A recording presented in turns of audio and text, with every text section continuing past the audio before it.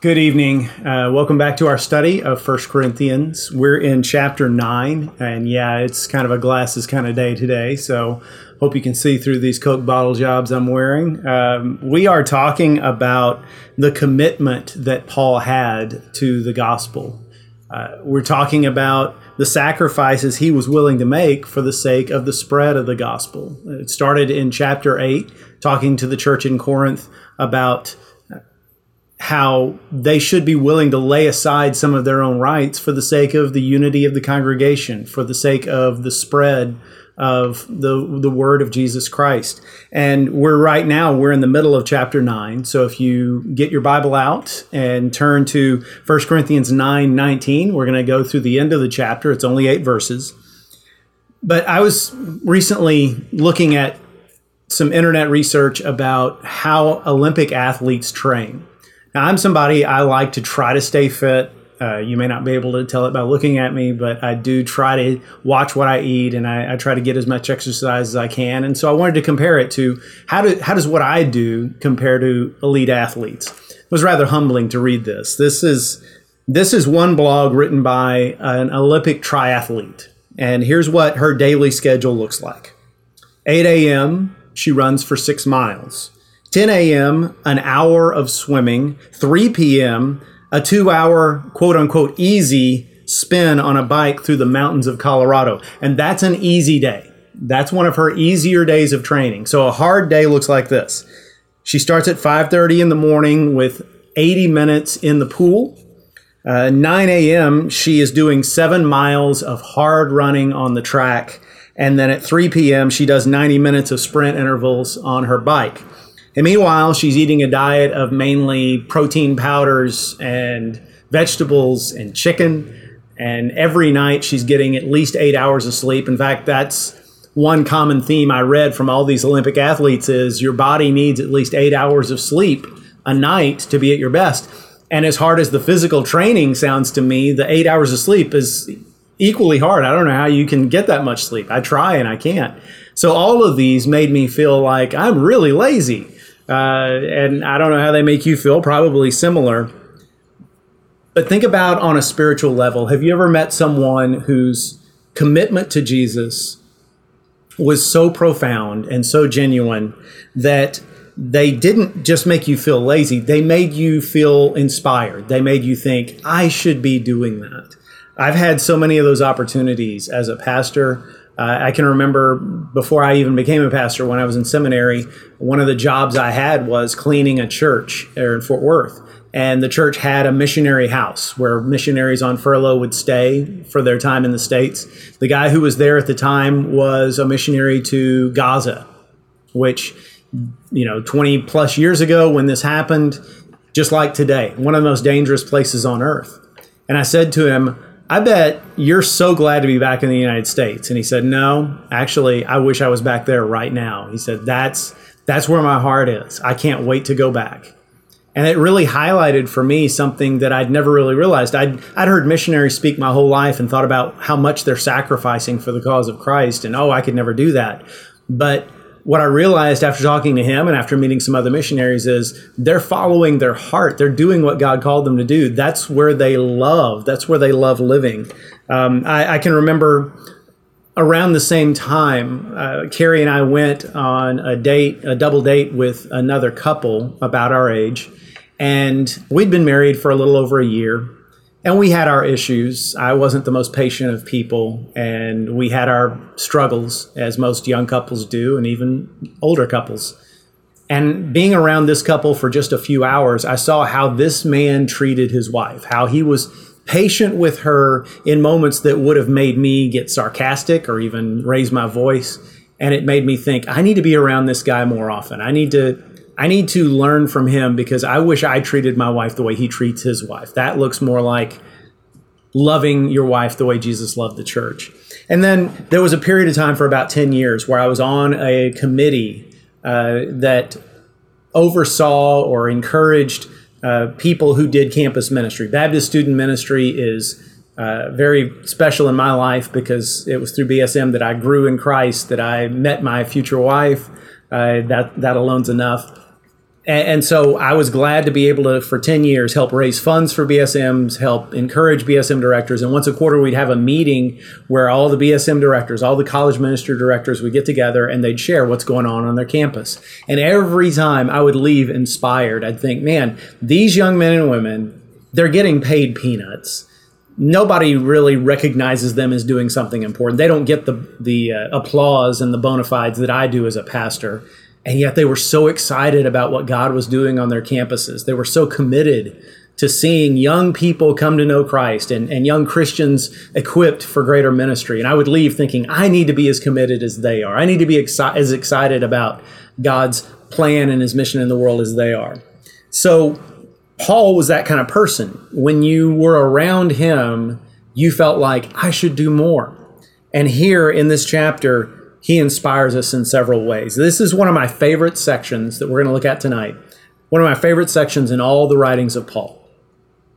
So, starting with verse 19, he says, "For though I am free from all, I have made myself a servant of all, so that I might win more of them. To the Jews I became as a Jew in order to win Jews. To those under the law I became as one under the law, though not being myself under the law, that I might win those under the law.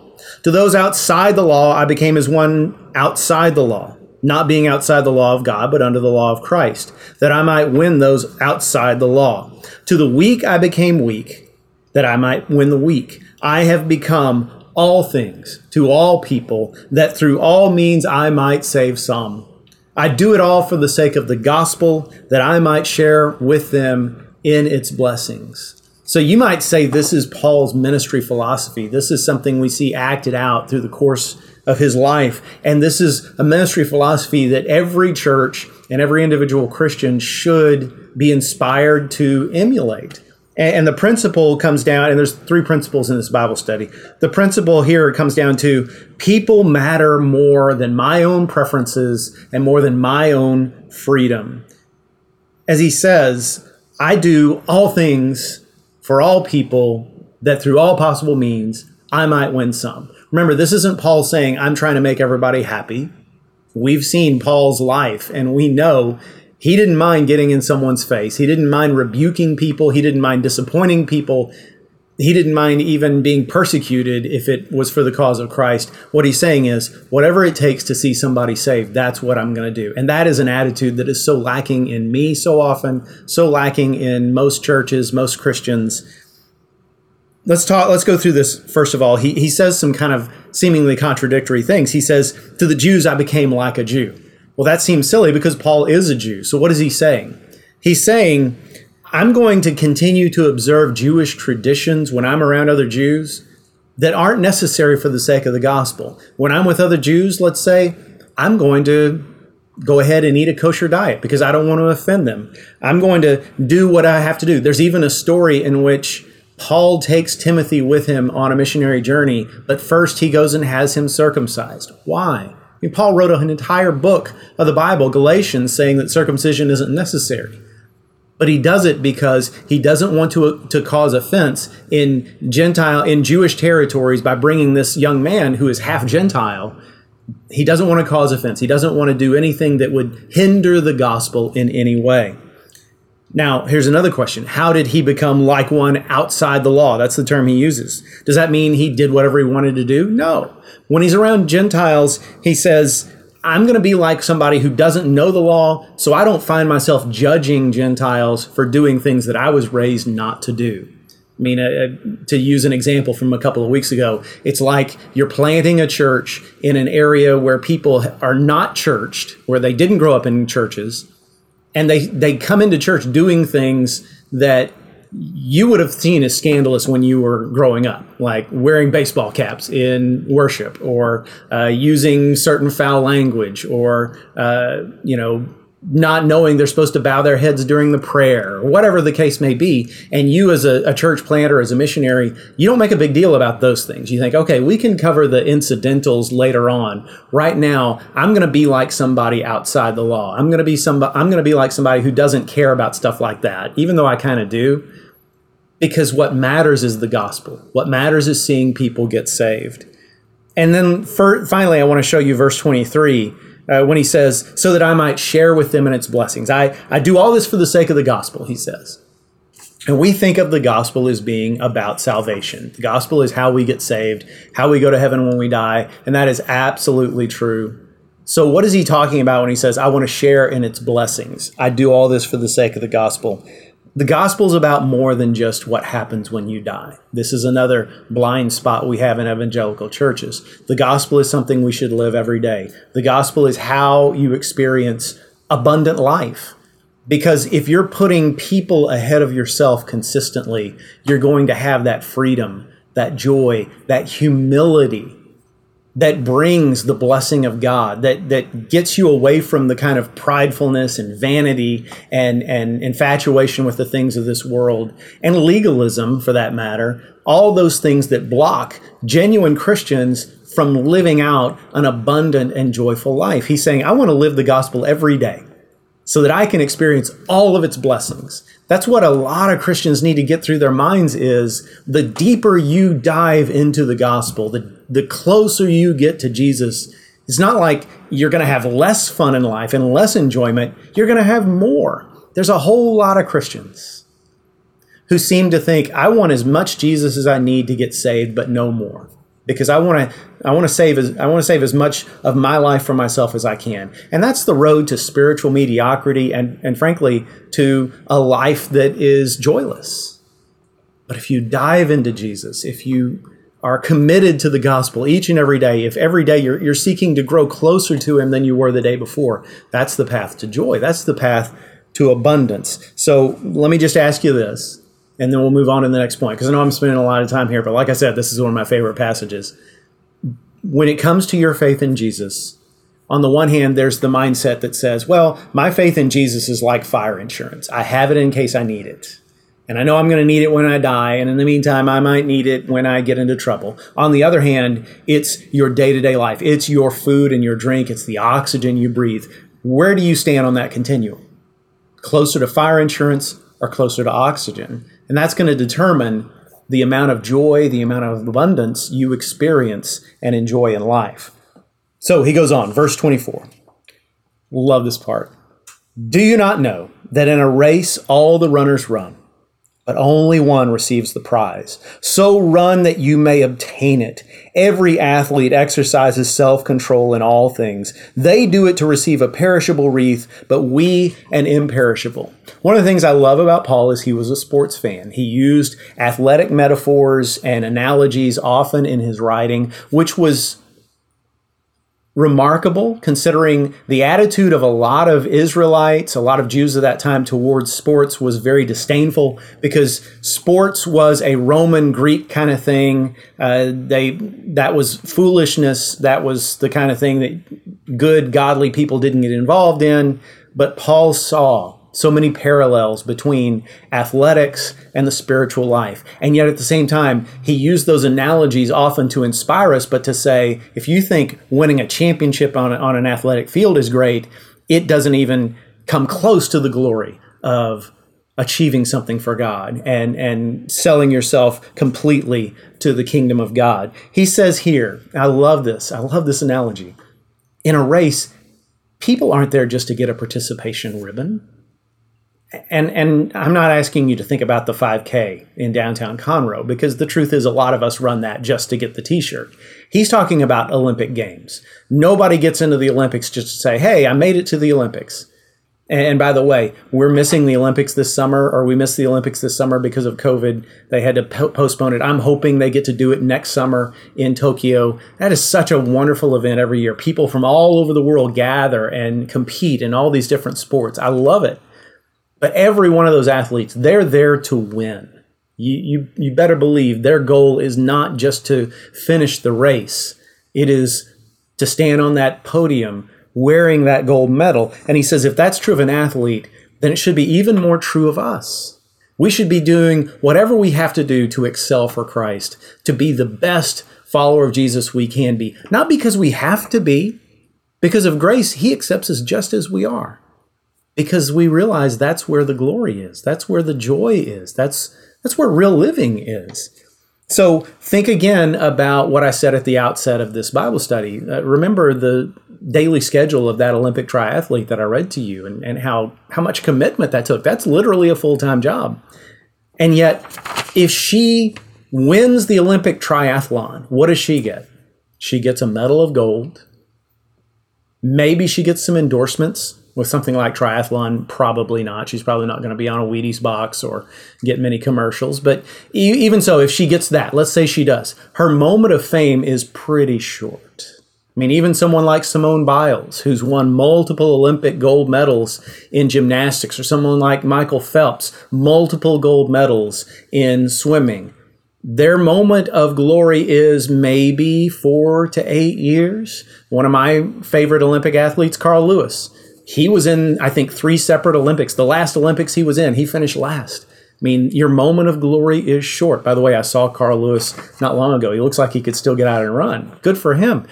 But the point is, he can't still compete at that same level. Their trophies are only for a moment. Our trophy lasts forever. Our glory lasts forever. The glory of representing Christ well is something that we will rejoice in for all of eternity. Think about that parable of the talents and the 3 servants of the king who were given opportunities to serve the king who had left for a time. And when he comes back, 2 of the servants have busted their tails and have doubled their master's earnings. And he rejoices in them. He says, "Well done, good and faithful servant." But that 3rd servant has buried his gold in the ground, saying, "Well, I didn't want to try and fail." And the master says, "Throw him out."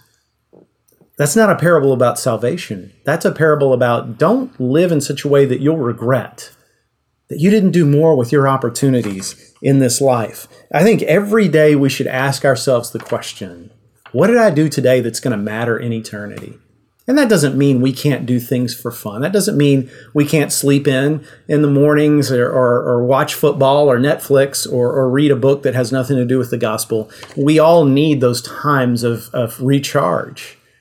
But it does mean every day we need to do something that matters. Let's not waste our lives. We just have a short time on this earth, and the good part comes next. And in the meantime, let's serve God, because in eternity, we won't be able to reach people who don't know Jesus. We won't be able to help those who are hurting. We won't be able to love those who are lonely. Let's do it now. And then finally, verses 26 and 27. "So I do not run aimlessly. I do not box as one beating the air. But I discipline my body and keep it under control, lest after preaching to others, I myself should be disqualified." So here's the part of the passage that always convicts me. I mean, the whole passage is, I think, incredibly inspiring. But that last line, "lest I myself should be disqualified." Paul is saying it is possible for even someone like him, maybe the most devoted follower of Jesus who ever lived, it's possible for him to fall so far away from the will of God in his life that he can wreck his ministry. When he's talking about being disqualified, he's not talking about being disqualified for heaven, because since we didn't do anything to get to heaven, I don't think we can do anything to cause God to reject us. I don't think that's what he's saying. I'm talking about Paul could have committed sin that would disqualify him from ministry, that would have meant that all those churches he planted would have taken a look and said, man, are we really following Jesus? If the guy who introduced us to him is a fraud, that would have meant that Paul would no longer have been supported by the church at Antioch in his church planting movement, and which would have meant that Paul never would have been able to stand and preach the gospel again, or write letters to churches that would have been accepted as gospel. They would have rejected those letters. Paul could have done things that would have disqualified him from ministry. And man, sad to say, we've seen that happen. I've seen it happen to people I considered close friends and still do. People who I knew, they weren't wolves in sheep's clothing. They weren't frauds who were suddenly exposed. They were men who were genuinely devoted to the church and to the name of Jesus and to the cause of Christ. And somehow, some way, they got off track.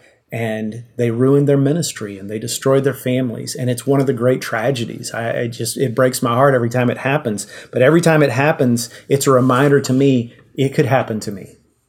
I am not above this. I am not I am not more godly than these men who've stumbled. So when Paul says in verse 27, I discipline my body and keep it under control, this is one of those cases where I don't like the ESV translation, because the literal Greek says, I beat my body and make it my slave. Again, that's the picture of an athlete. An athlete does things to his body that hurt. Things that you would never choose to do unless there was a reward on the other side of it. I make my body my slave. I am in control.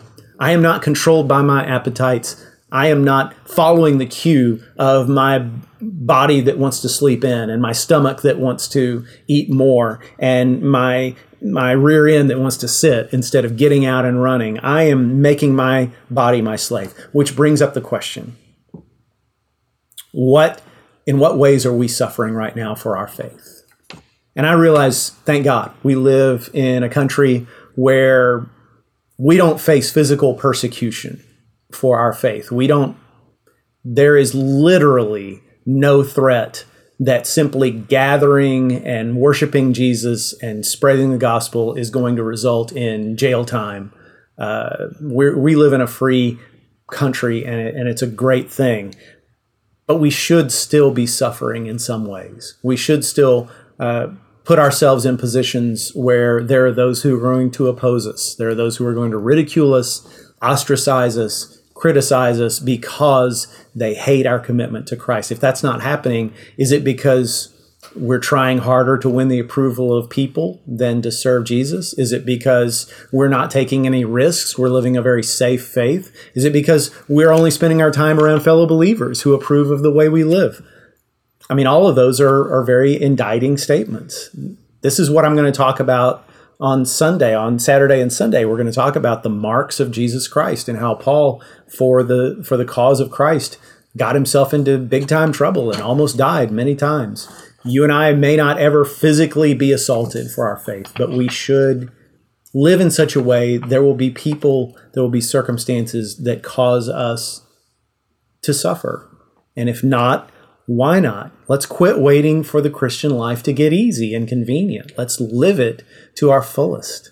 When he says, I myself will not be disqualified, this next chapter, chapter 10, verse 12, he says, let anyone who thinks he stands take heed lest he fall.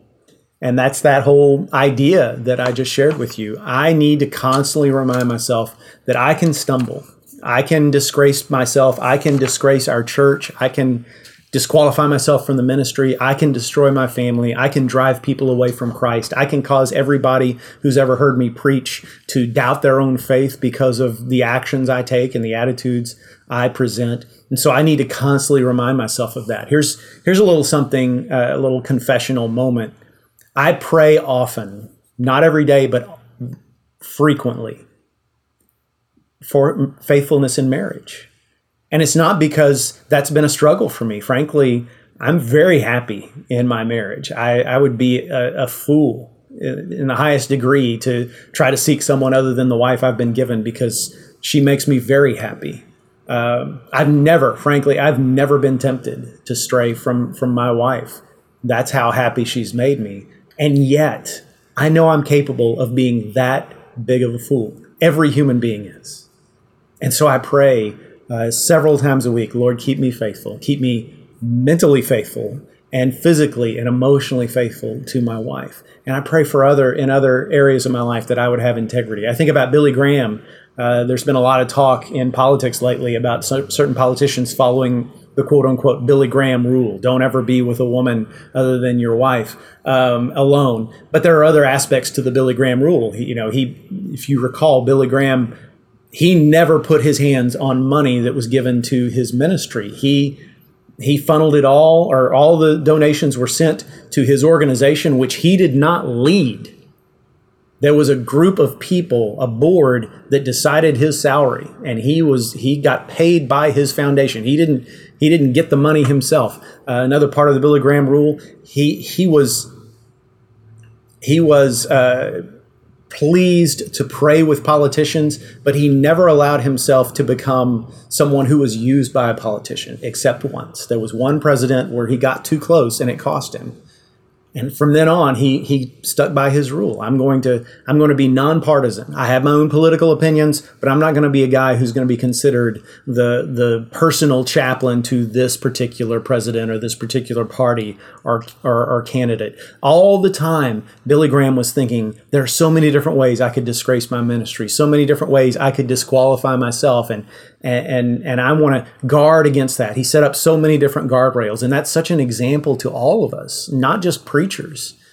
We need to continually think, my job is to represent Jesus. So what are the ways, if I were the devil, what are the ways that I would attack me? Well, I'm going to fortify those areas. I'm going to set up guardrails in those ways. We should live a life with no leaks. We should live a life that is so full of integrity that the devil's got nothing he can attack. And that should be our goal. We should live a life that is triumphant, a life that glorifies God, and a life that draws others to him. So I hope that inspires you to take a good look at your own life, to live in light of eternity, to live in light of the fact that the devil would love to bring any one of us down, but knowing that greater is he who is in us than he who is in the world. I find it interesting and fun that I'm preaching on Paul during the weekend and teaching on 1 Corinthians during the week. I think that ties in well together. So I hope you'll be there this weekend for life group and worship Saturday or Sunday. If you can't be there physically, please continue to watch us. We're going to keep on streaming. But you have a great week. God is with you, and I love you. Have a great week. God bless you.